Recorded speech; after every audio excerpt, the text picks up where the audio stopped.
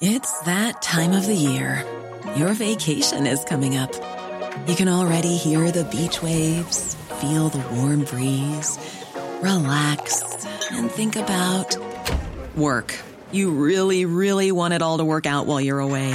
Monday.com gives you and the team that peace of mind. When all work is on one platform and everyone's in sync, things just flow. Wherever you are, tap the banner to go to Monday.com.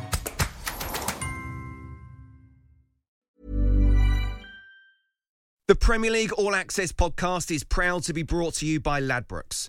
Stay ahead of all the big games in the best league in the world, the Premier League. With the latest odds, form guides, expert opinions and more, the fans are the players at Ladbrokes. Are you in? Let's go. Play at ladbrokes.com, 18 plus, begambleaware.org. T's and C's apply. This is a Game Day podcast from TalkSport.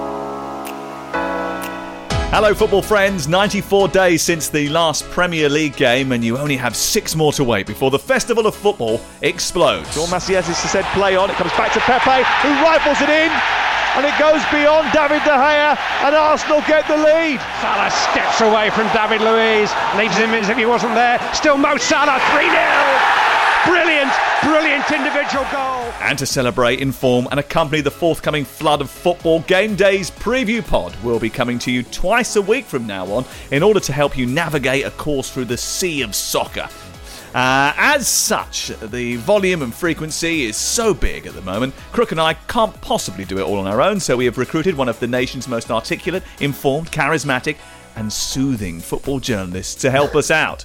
Also this week, Stuart Pearce relives Italia 90, and the man renowned for the toughest pre-season regimes in the business, former Stoke, West Brom and Borough boss Tony Pulis, tells us if he thinks a lack of prep time will be costly. There's no substitute for playing football matches. My big thing would have been that strength and conditioning, making sure that they came back in a way that they were strong enough to be able to compete in games and not break down. La Liga kicks off as well this week, so we'll bring you a bit of Spanish heat from the capital of flamenco. All on the podcast that has already started knee-sliding across the grass, taking our shirts off, only to remember too late that we left our She-Ra pyjama top on underneath. It's the Game Day podcast from TalkSport. This is Game Day. I do love a little bit of She-Ra. Hello to TalkSport news guru and the man that gets himself on more shows than Laura Woods, I think. It's Alex Crowbar Crook. Hello. Hello. Do you know what? By a strange coincidence, my 10-year-old daughter was watching She-Ra the other day. It made me feel really old. I love She-Ra. I think it's a fantastic show. And the man who is going to be the Game Day podcast's answer to Ruud Gullit and Vialli, Chelsea 1990s reference, Bruno Fernandes. And what he's going to be like to Manchester United. What Timo Werner will be to Frank Lampard. Stuff it, I'm going to go there. The Game Day Pod's Dennis Bergkamp, although he will fly. It's one of the country's top print journalists from the Mirror and all-round smooth operator. It's Darren Lewis. Coast to coast, LA to Chicago. Do you know I'm old enough to remember the second part of She-Ra's nom de guerre, if you like. Oh, really? Yeah, well, she was She-Ra, Princess of Power.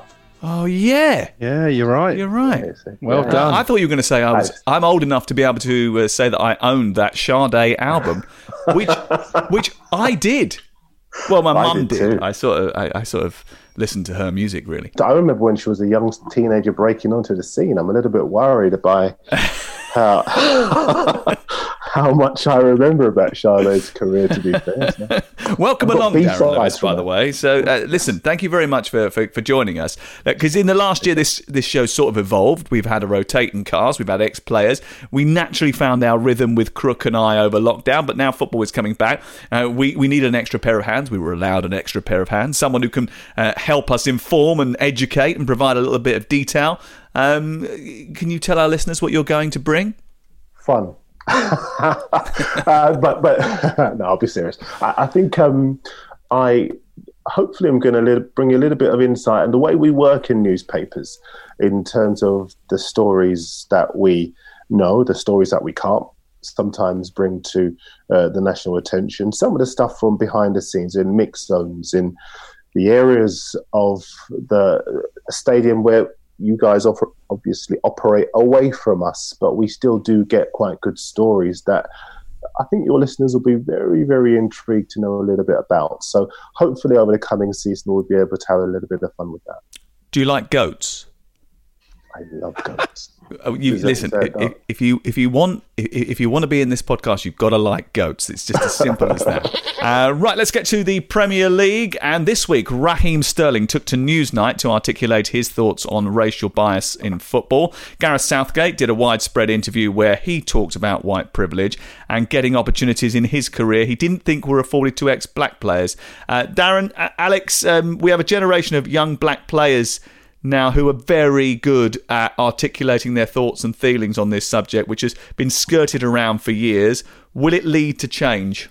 Well, I hope so. As I've probably mentioned on this podcast, I've spent the last few weeks during lockdown compiling a book called about Arsenal's greatest games, and I've spoken to quite a few of their former players. And one interview that stands out, maybe among all others, is Paul Davis. And he was talking to me about racism in the 1980s, and in particular, a game he played at Stamford Bridge where basically as every black player on the pitch was abused by the Chelsea fans. And he said it really struck him because Chelsea actually had their own black player on the bench that day in Paul Cannaville, who, as we know, has gone on to become a campaigner for a change, against racism. And he was scared to speak out, Paul Davis. He said, did you not feel like you could, put your head above the parapet and say this is wrong? And he said it was just an accepted part of the game, an accepted part of society.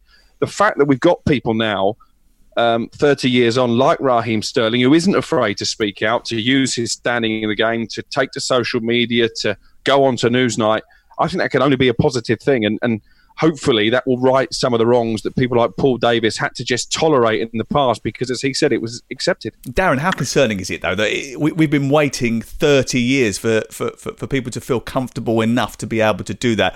Or even worse than that, even when people were comfortable about it, it's taken this long for people to start listening and paying attention? Well, do you know, Sam, I almost prefer to look at the impact and the significance of what Gareth Southgate has said than Raheem Sterling, because Sterling is one of a number of players who has spoken out about the imbalance over the years, but the game hasn't been willing to listen.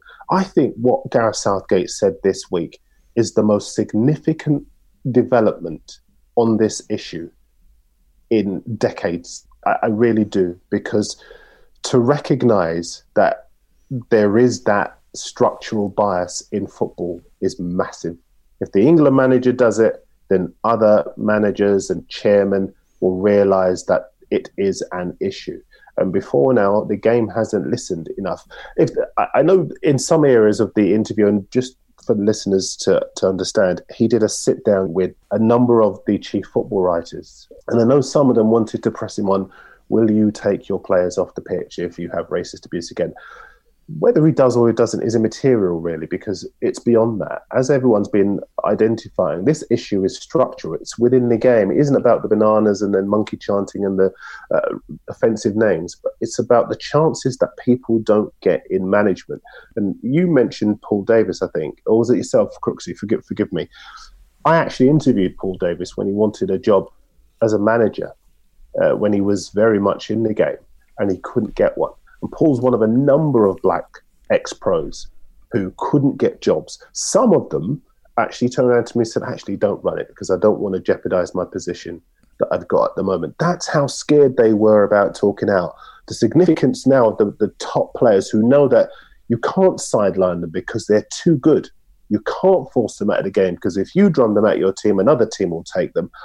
That too is massive. But what Southgate said this week, I went from being a little bit underwhelmed from what he refused to commit to in terms of taking his players off the pitch, then thinking, well, it doesn't really matter anyway because people now are very empowered and they don't need a Southgate to say this. But for Southgate to say what he did about the fact that he got his job on the basis of being a white guy, that was massive. I don't think people realise just how big that was. And I think that's going to spark a massive sea change. I'm hoping it will within the industry. I saw a powerful image ahead of the Borussia Dortmund Hertha Berlin game at the weekend where all 22 players, coaches and staff all took the knee before kickoff. It wasn't something actually I was expecting. I'd seen other players do it. We'd seen Liverpool and Chelsea do it at training and the aerial photographs of that. And I thought it was a really powerful image. Is it something that we should look at doing in the Premier League that could replace the handshake? Or would it be quickly, and something that sort of Raheem sort of alluded to on Newsnight the other night, become sort of like a token gesture? It's just sort of like doing it for doing its sake rather than worrying about what you're talking about, which is the structural change, Darren. Yeah, I have to be honest. I think once Liverpool did it, that was it. We've seen clubs doing it. And to be clear, Sam, I look at Liverpool, I look at Chelsea, I see two clubs that have worked incredibly hard to acknowledge the things that they've got wrong in the past and to educate their fan bases. I know a lot of people say, oh, how dare they do that when they had Suarez and Chelsea with all the problems that they've had. But as clubs, they've recognised it and they've done the work. So I think when they do it, I understand that they feel they must do it. They must continue with that solidarity, if you like. But I think eventually it loses the impact with the other clubs that do it. And I would prefer, it doesn't really bother me one way or another whether the other Premier League teams do it next weekend.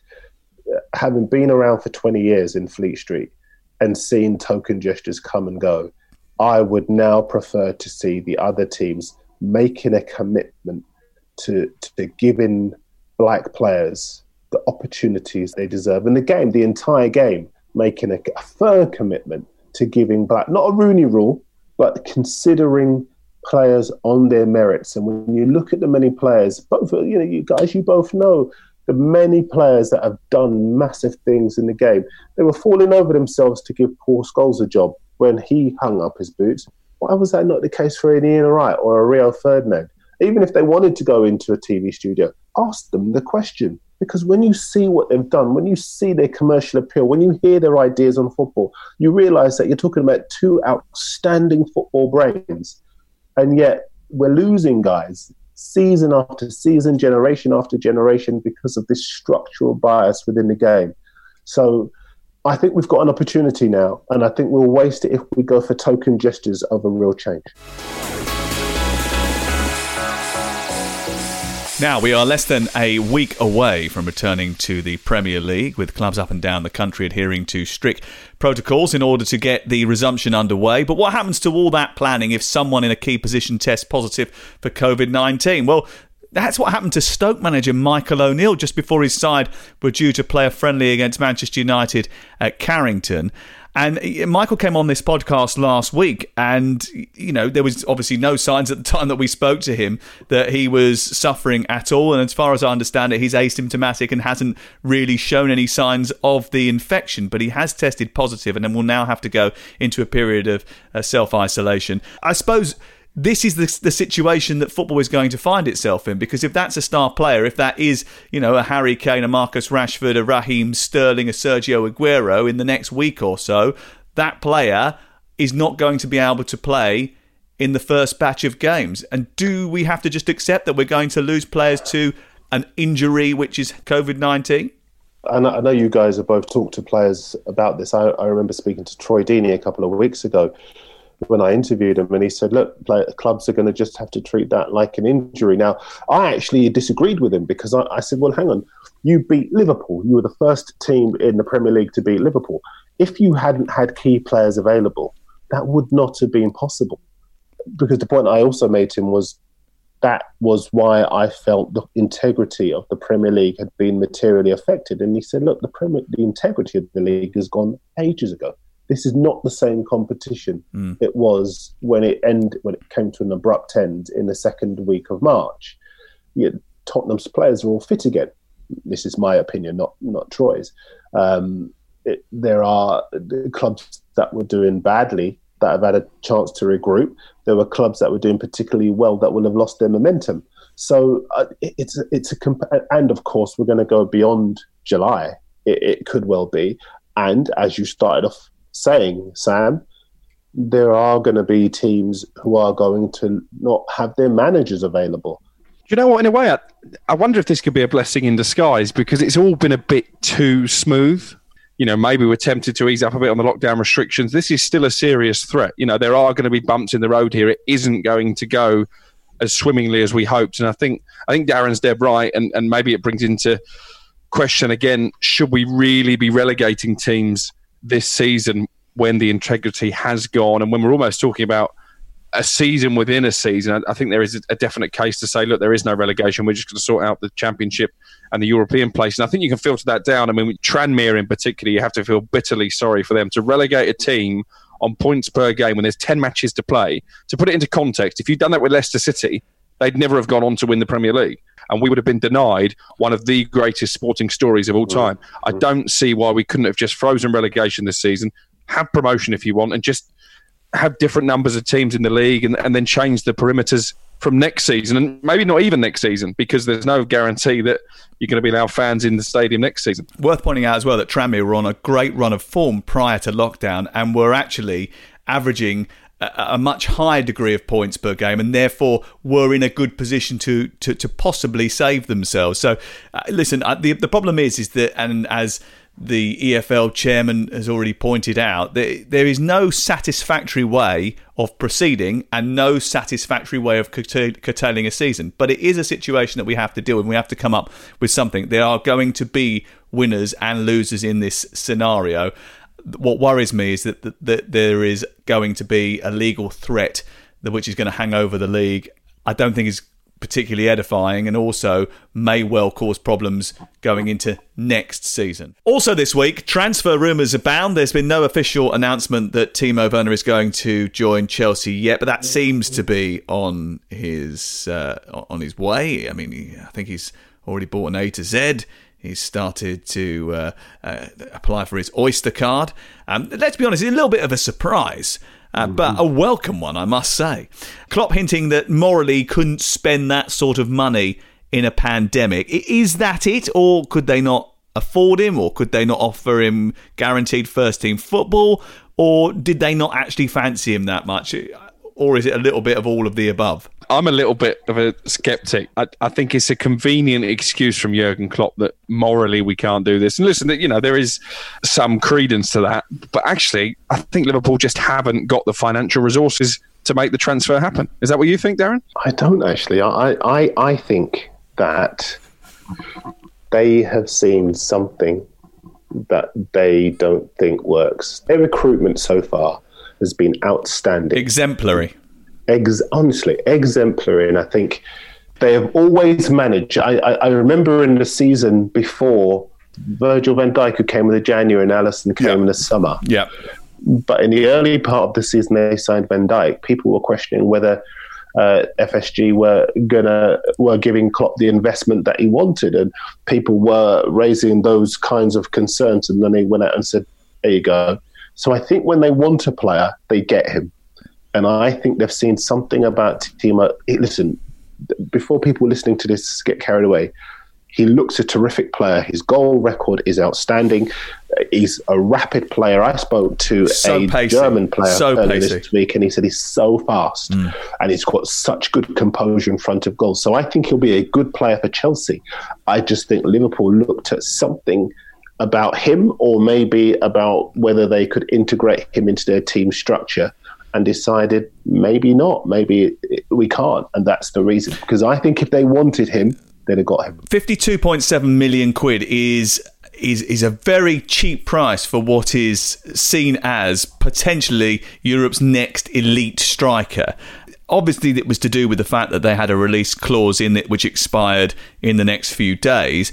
But do you think overall we're going to see, as a result of this pandemic, transfer fees drop? Or is that another thing that we talk about because of the seriousness of this situation? But actually, when it materialises, everyone will still earn the same. Everyone will still end up getting, wages going up and up and up and up over time. The best players will still get paid even more.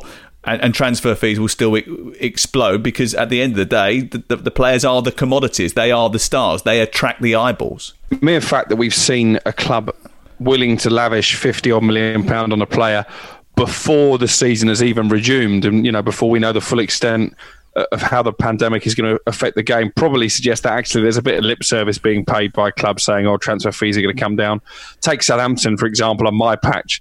they've decided they want £35 million for Pierre-Emile Højbjerg, their captain, who is out of contract and would be available on a free transfer this time next year anyway. Is he worth 35 million quid? I know he started at Bayern Munich and he was this is my project at one stage, but 35 million quid for a geezer who's almost been relegated in every other season that he's been at St Mary's seems a bit strange. Sam, if they sell him for £35 million, I'd like them to sell my house. They might not get 35. They'll get 25, maybe 30. I think we've become far too patient in lockdown. I'd wait. I'd wait too. If you look at clubs in Germany, you look at your Dortmunds, particularly your Bayern Munichs, you look at the number of players that they've managed to spirit away from clubs on free transfers, absolute bargains. And you realise that that's the way to do good business. Patience. He's a good player, but is he a £35 million player, really? And sometimes you have to question the recruitment of clubs that aren't prepared to maybe think outside the box. Maybe look outside the usual territories, maybe exercise a little bit of patience and save money instead of going in hard. And also, I think some clubs, I don't know if you agree with this, Alex, I think some clubs might well lose the goodwill and the patience and the sympathy of people who were very sympathetic when they were talking about the potential financial crisis that the game was facing. When you're seeing clubs going out paying £35 million for a good player but not a great player, and then you look at the likes of the superstars like Jadon Sancho, who will cost, and Kai Havertz, you're talking 80, 100 million pounds for those players. When those players start moving for those sums of money, people will start to forget about all of these claims about a potential financial crisis. This is Paige, the co-host of Giggly Squad, and I want to tell you about a company that I've been loving, Olive & June. Olive & June gives you everything that you need for a salon-quality manicure in one box. And if you break it down, it really comes out to $2 a manicure, which is absolutely insane. It's also so easy to get salon-worthy nails at home with Olive & June. The difference between how your nails used to look when you did them yourself and now with the Mani system is a complete game changer. The best thing about Olive & June, too, is it's a quick dry. Dries in about 1 minute, lasts for 5 days, and full coverage in up to 1 to 2 coats. Visit oliveandjune.com/perfectmani20 for 20% off your first system. That's oliveandjune.com/perfectmani20 for 20% off your first system. Life is full of awesome what-ifs, and some not so much, like unexpected medical costs. That's why United Healthcare provides Health Protector Guard fixed indemnity insurance plans to supplement your primary plan and help manage out-of-pocket costs. Learn more at uh1.com. The Premier League All Access podcast is proud to be brought to you by Ladbrokes. There's a lot more to those 90 minutes than what goes down on the pitch. With the latest odds, form guides and expert opinions, you'll know the score with Ladbrokes. Odds update on TalkSport with Ladbrokes. Are you in? Let's go. Play at ladbrokes.com, 18 plus, begambleaware.org. T's and C's apply. Well, some of the crowd are on the pitch.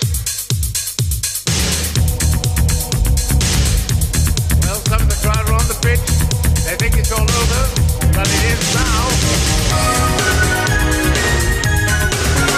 Offside the Germans and they're in trouble. Augenthaler couldn't do it. Lineker probably could. And England have equalised.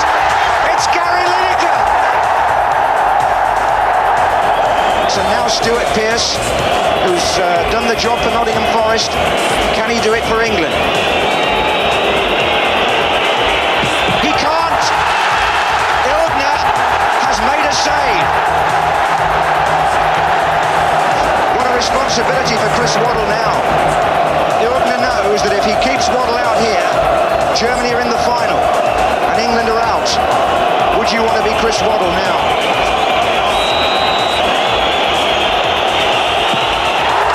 And England are out of the World Cup. West Germany are through to the final on penalty kicks.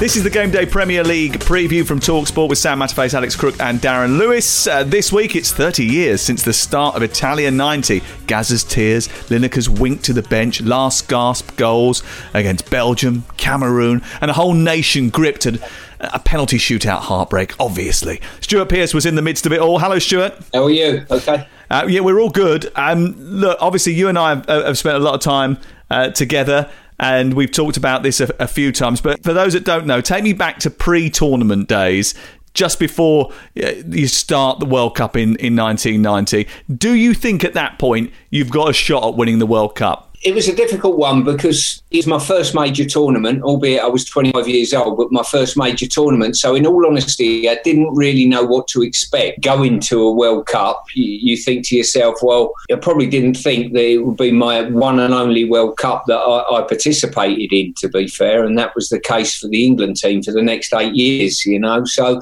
it was a little bit of the unknown. I don't think we even thought about going there and being victors at the World Cup, if I'm being quite honest with you. It's just going, I think your first port of call is to get out the group and see where it takes you. We went there was crowd trouble and a lot of talk about maybe pulling the team out if there was crowd violence, that type of thing. So it wasn't a great time for football at the time either, you know, off the pitch. A couple of the iconic images, obviously Paul Gascoigne in tears during the semi-final, and Paul Gascoigne returning to the airport, and the scenes of jubilation at reaching the semi-finals, putting on the fake breasts. I mean, how integral was he to the team? And did you know at the start of the tournament that he would be as good as he would then go on to be during the campaign? Well, firstly, I'm not sure those breasts were actually fake. They were actually... Let's establish that straight away. We knew we had a talent in our hands. I was really lucky, I've got to say, in my international career, most of the time was spent on the same pitch as Gascoigne, who, in my opinion, has been the best we've probably had since Bobby Charlton. So I was fortunate enough to play alongside one of the best, if not the best players that England have turned out. He really we knew he was a talent going into the tournament, but he really established himself as a world-class player, as did Des Walker, I believe, you know. Shortly after the tournament, Des was... Forest were offered $5 million from Juventus for Des, and they turned it down, you know, so... which at the time was a hell of a lot of money. So the pair of them really nailed their colours to the mast, as did Lineker as well, scoring the goals that he did. So a couple of players did, but Gazza more than most, let's say. Stu, my antenna go, you can tell the difference between the football commentator and the journalist here. I just wanted to know how close we came and how much you as players knew about it and whether it disrupted your preparations. I'm not sure it disrupted our preparation in any way, but the one thing it did do, we were acutely aware that there was a mentality, let's say, for people above football, sport ministers and whatever.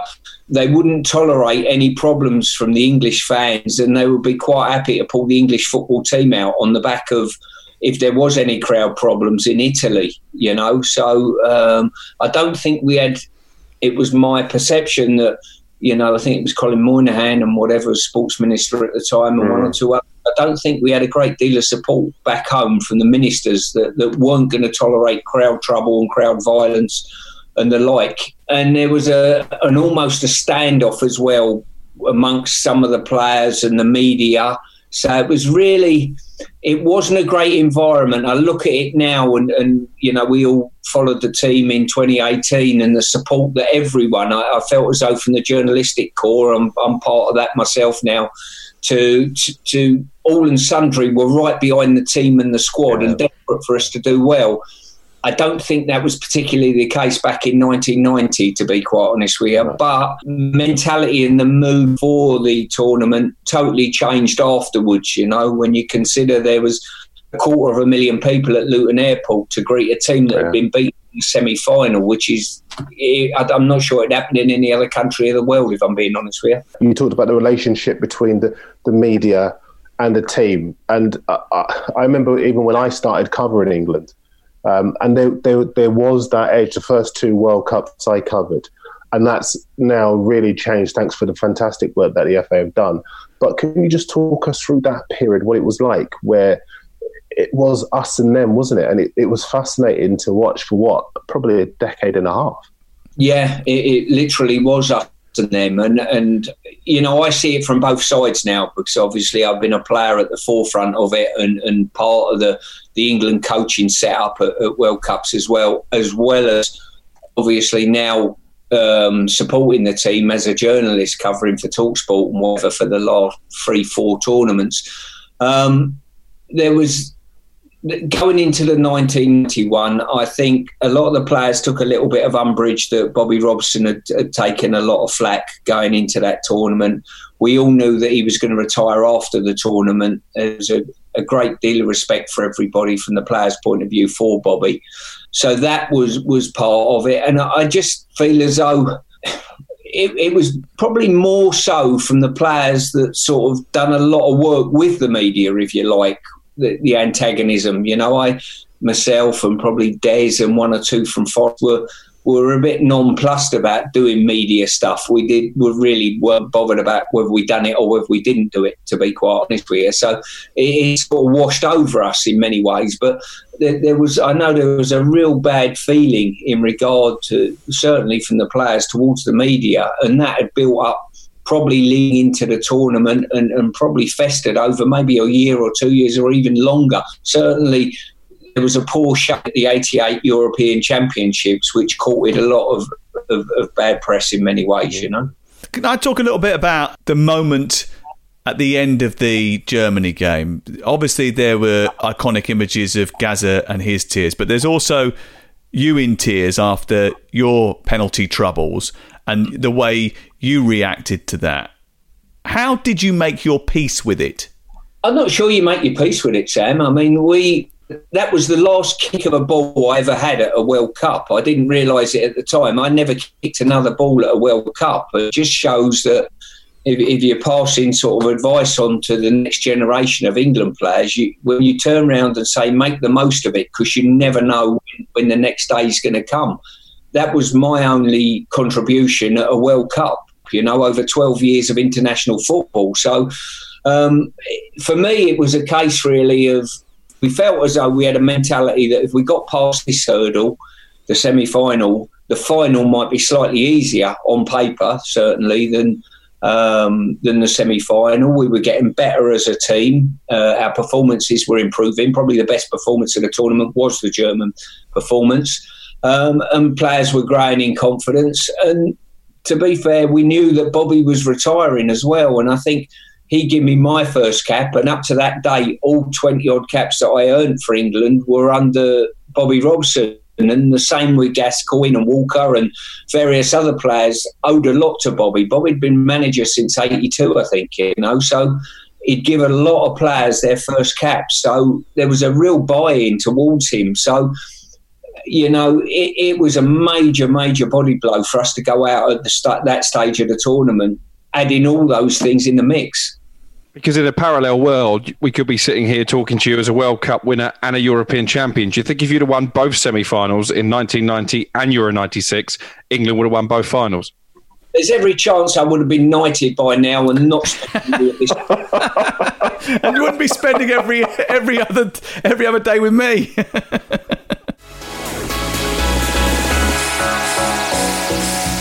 Now, the Bundesliga has reported a 250% increase in injuries in the resumption period, and with warnings from fitness coaches and sports physiotherapists that the same could happen in the Premier League. We thought, why not ask the king of pre-seasons, former Bournemouth, Palace, West Brom, Stoke and Borough boss Tony Pulis, about what he would have been doing if he had to manage a truncated build-up to a resumption of a season. But first of all, I asked him what he's been doing in lockdown. Notoriously, you are a fitness fanatic. Let's say this. I remember you being in at one of the tournaments and making whoever it was you were paired up with as a commentator go out for a run every day. Have you been doing your daily exercise? Oh yeah, I've got a little gym in the house, so I'm down there 6 o'clock every morning, and we go out. We're very fortunate where we live, so we go out and walk every day. And with the grandchildren, being able to come over now and then, we're out with them all the time as well, Sam. So, yeah, I keep myself busy, keep myself occupied. You've done quite a bit of media, haven't you? Do you enjoy doing that? Yeah, I don't mind, Sam. It's I prefer the radio. I think you're much more in touch with the game, and it's really enjoyable.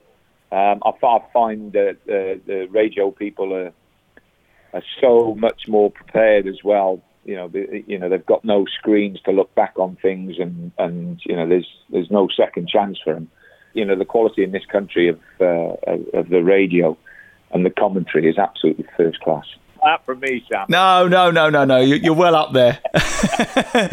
What's the future going to hold for you? Are you going to concentrate on that now, or is it just getting back in as soon as possible? No, Sam. I spent 18 months when I signed my contract at the Borough with Steve. It was for 18 months. I get on really well with Steve. Steve's a really, really top guy, and I enjoyed the football club. The football club, just smashing football club. And they have some. Well, the people there are just wonderful. The way they looked after us, the way they treated us is just, it's absolutely first class. Couldn't speak too highly of the football club. But it was a long way away, Sam, from where I live. And just before I went into Middlesbrough, we were talking about having a break then and taking stock of everything.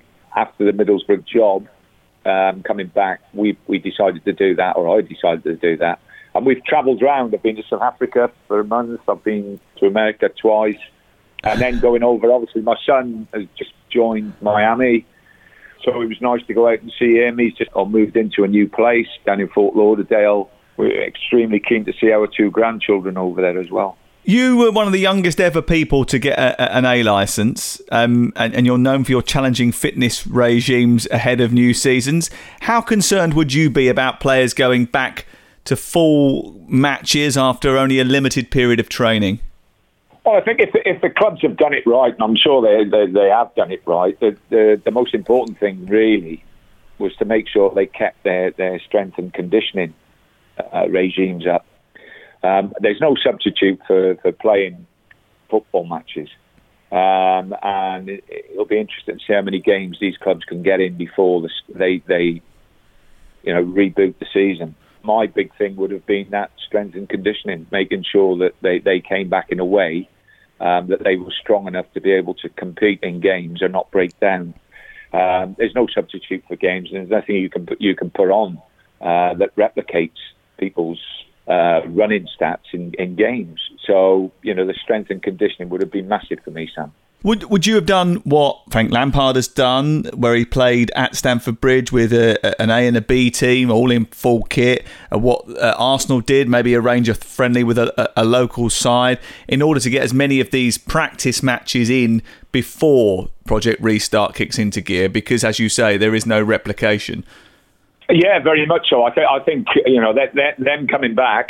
How long was it from that last game? Did they have off? So during that time, Sam, my big thing to the sports scientists and to the players who weren't allowed to come in and train together and collectively would have been these programs, which would have maintained their strength and their conditioning work. Because the thing that you don't want, and I know it's been talked about, is players coming back in, playing at 100% in games, and sprinting, turning, jumping, everything that's connected, kicking balls, everything connected with it, and your muscles not being strong enough. Or, obviously, Sam, you've talked about my fitness regimes. I certainly would have tested them and made sure that they were at a level in respect to strength and conditioning that would be acceptable to get them playing games as quickly as possible. Tony Pulis talking about the resumption of the Premier League and the challenges that players are going to face. He seems to think that the players are professional enough to ensure that they will be fit and ready to go. Darren? I agree. I think that the players will have been... We've seen a lot of the Zoom sessions that the players have been having with managers.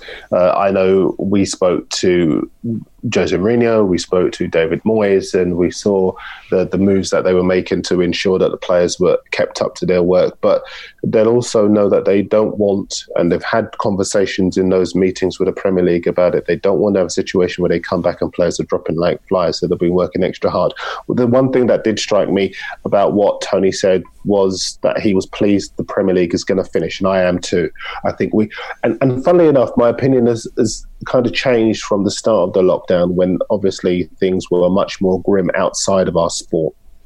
But things have stabilised, if probably that's the right word. And I think as a sport, if I just focus on the sport, you must have a resolution to a campaign if the next one is to mean anything. And the next one can take place whenever. But it would have been a crime if Liverpool were not given the chance to complete what's been an outstanding season. And if Sheffield United don't get the chance to compete for the Champions League as well. Who do you support, Darren? Liverpool.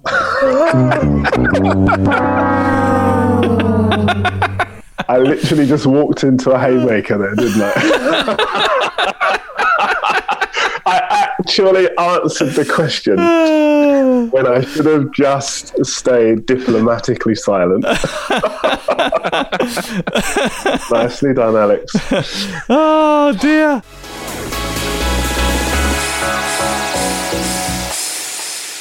You know what I can't wait for? I can't wait to get into the queue for my press pass in the rain at Manchester City's academy. I can't wait for that 1.5 kilometre walk over the bridge from the academy into the stadium. I can't wait to avoid all the hospitality and all the catering. I can't wait to sit on my own in my seat with my face mask on, overlooking the Etihad Tunnel, and unpack my salmon paste sandwiches that I bought myself to the ground and eat with my plastic gloves on whilst watching the footballers warm up, sanitise my hands, come back, watch a live game. I know I'm being a little bit facetious here, but what I'm really trying to say is despite the fact that it is going to be remarkably different going to cover football in this new post-COVID world or during COVID world, I'm still bubbling with a bit of excitement. Now, Darren, I know obviously with your loyalties, you're bubbling with a bit of excitement as well. But what are you looking forward to most? I'm looking forward to seeing how it will work. Because I think it'll be strange, and it has been strange watching the German league, but I think the quality in the Premier League is higher, and I think that the unpredictability of the Premier League is higher as well. And so I still think the action will be better, and that's what I'm most looking forward to, the action, and seeing the teams that had the chance to complete a fairy tale. And, to be fair, Liverpool, I still would regard it as a fairy tale, but Sheffield United as well, I'm particularly interested in. So the action, in 2 words, the action. Oh, that fairy tale. It's a Cinderella story, isn't it? Rags to riches. Crook, what are you looking forward to most? Well, I'm looking forward to Brighton and Bournemouth staying up. For purely selfish reasons. I'm looking forward to seeing Bruno Fernandes, who I think is going to be a player who will thrive in the empty stadium behind closed doors environment, because I think what we have seen in the German league is that the better technical players, the better technical teams, the teams who can keep the ball and pass it, are the ones who are coming out on top. And is he the kind of player that you would describe in that category? Yeah, I think he's a very gifted technical footballer, absolutely. And I think for that reason, you know what? It might be the surprise package, and this isn't with my South Coast hat on. Oh, go on. Bournemouth have got all their players back now. David Brooks is back from injury. He's going to make a massive difference. They are a team who like to pass the ball around. Perhaps the home crowd getting on their back haven't helped at times this season. So again, in that empty stadium environment, don't be surprised if Eddie Howe's side pick up a few results that you wouldn't otherwise expect them to. All the players back. It's the same with Tottenham, though, isn't it? It's the same with Manchester United as well. Yeah. It's even in some circumstances it might well affect Chelsea, although N'Golo Conte is apparently back in full training. I think the key thing is, though, and I think I've noticed this from watching the Bundesliga, Darren, is the teams that are well coached. It's the teams that have a clear plan. It's those who have got the figurehead, who knows exactly what they want and knows how to get it out of his players, that has that time on the training ground that isn't usually available to them, that have come off the bench. best. I mean, I look at Hertha Berlin, the team that we adopted on this podcast, that couldn't put together 2 results in a row over the course of the earlier part of the season, had 4 different coaches, including Jurgen Klinsmann. They get a seasoned professional coach in over the lockdown period, and during that period, he does a hell of a lot of work. He gets them fitter, he gets them sharper, he gets them well organised. I think those coaches will succeed more than the overarching sort of figurehead manager, if you know what I mean. More than Dean Smith. Oh, here he goes again. By the way, Darren, there's 2 things you need to realise. He's an out-and-out Manchester United fan, which means that one day he's absolutely convinced that Ole Gunnar Solskjaer is the second coming, and the next day he's reaching around trying to find Maurizio Pochettino's phone number. And the second thing is him and Dean Smith had a falling out. Okay. And what was it over at? You do want to tell us? He was just being particularly facetious in a post-match interview after a defeat at Watford. Didn't sit well. Okay. Look how serious he is about it. You're like Jerry Springer. Oh, dear. Sorry, we were talking about well-coached teams. Go for it.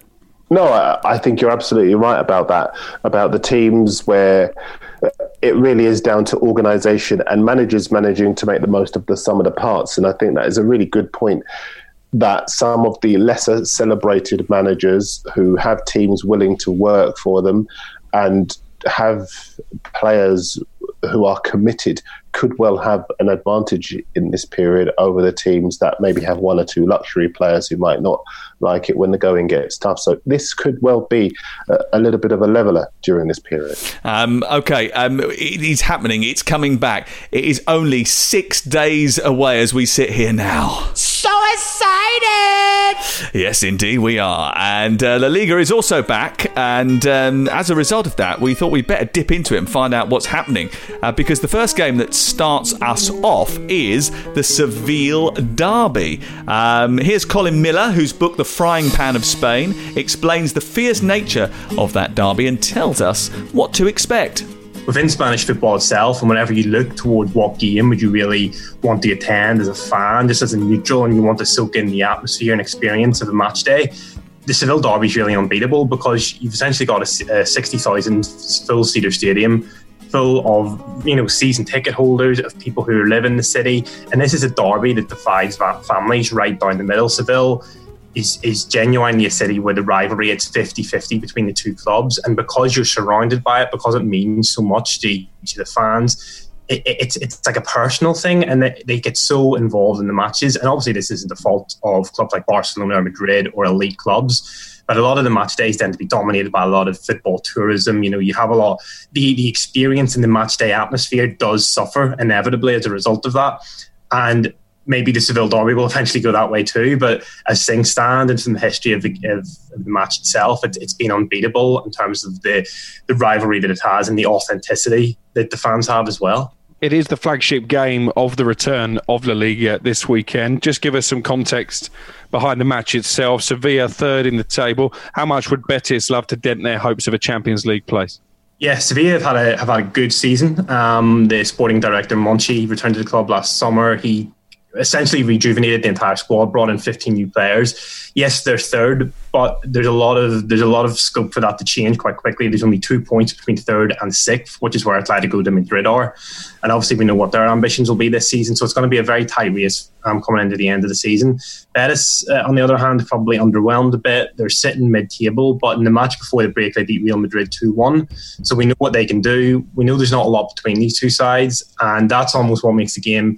It's always captivating in that aspect as well. There's never a clear favourite, and especially with the fact that yes, Sevilla have home advantage, but there's no fans at this game, which is going to be strange. This is always a spectacle. The fans add so much to this match, more so than any other. So it's going to be really interesting to see what impact that has on the game itself and how it could affect players psychologically. It's going to be, but these games are always good. They're always free flowing.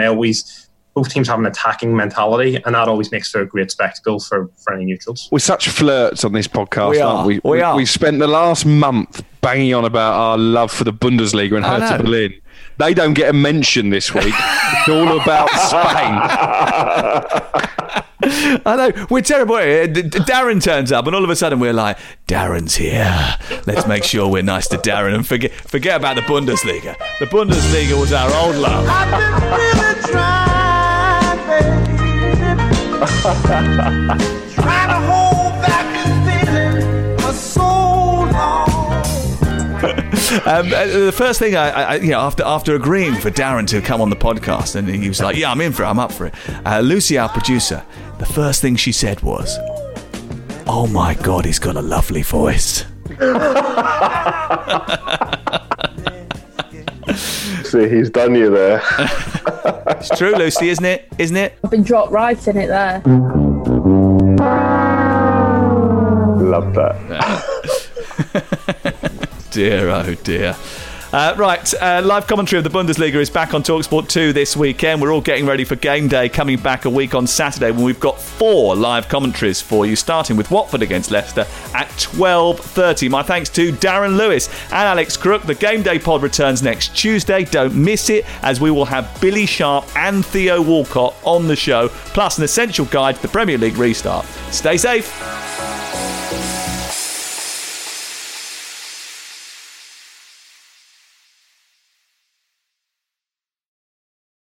The Premier League All Access podcast is proud to be brought to you by Ladbrokes. The latest odds, we set them. Form guides, we've got them. Expert opinions, we share them. The best fans in the world deserve the best. Be match day ready before the whistle blows with Ladbrokes. Odds update on TalkSport with Ladbrokes. Are you in? Let's go. Play at ladbrokes.com. 18+, begambleaware.org. T's and C's apply.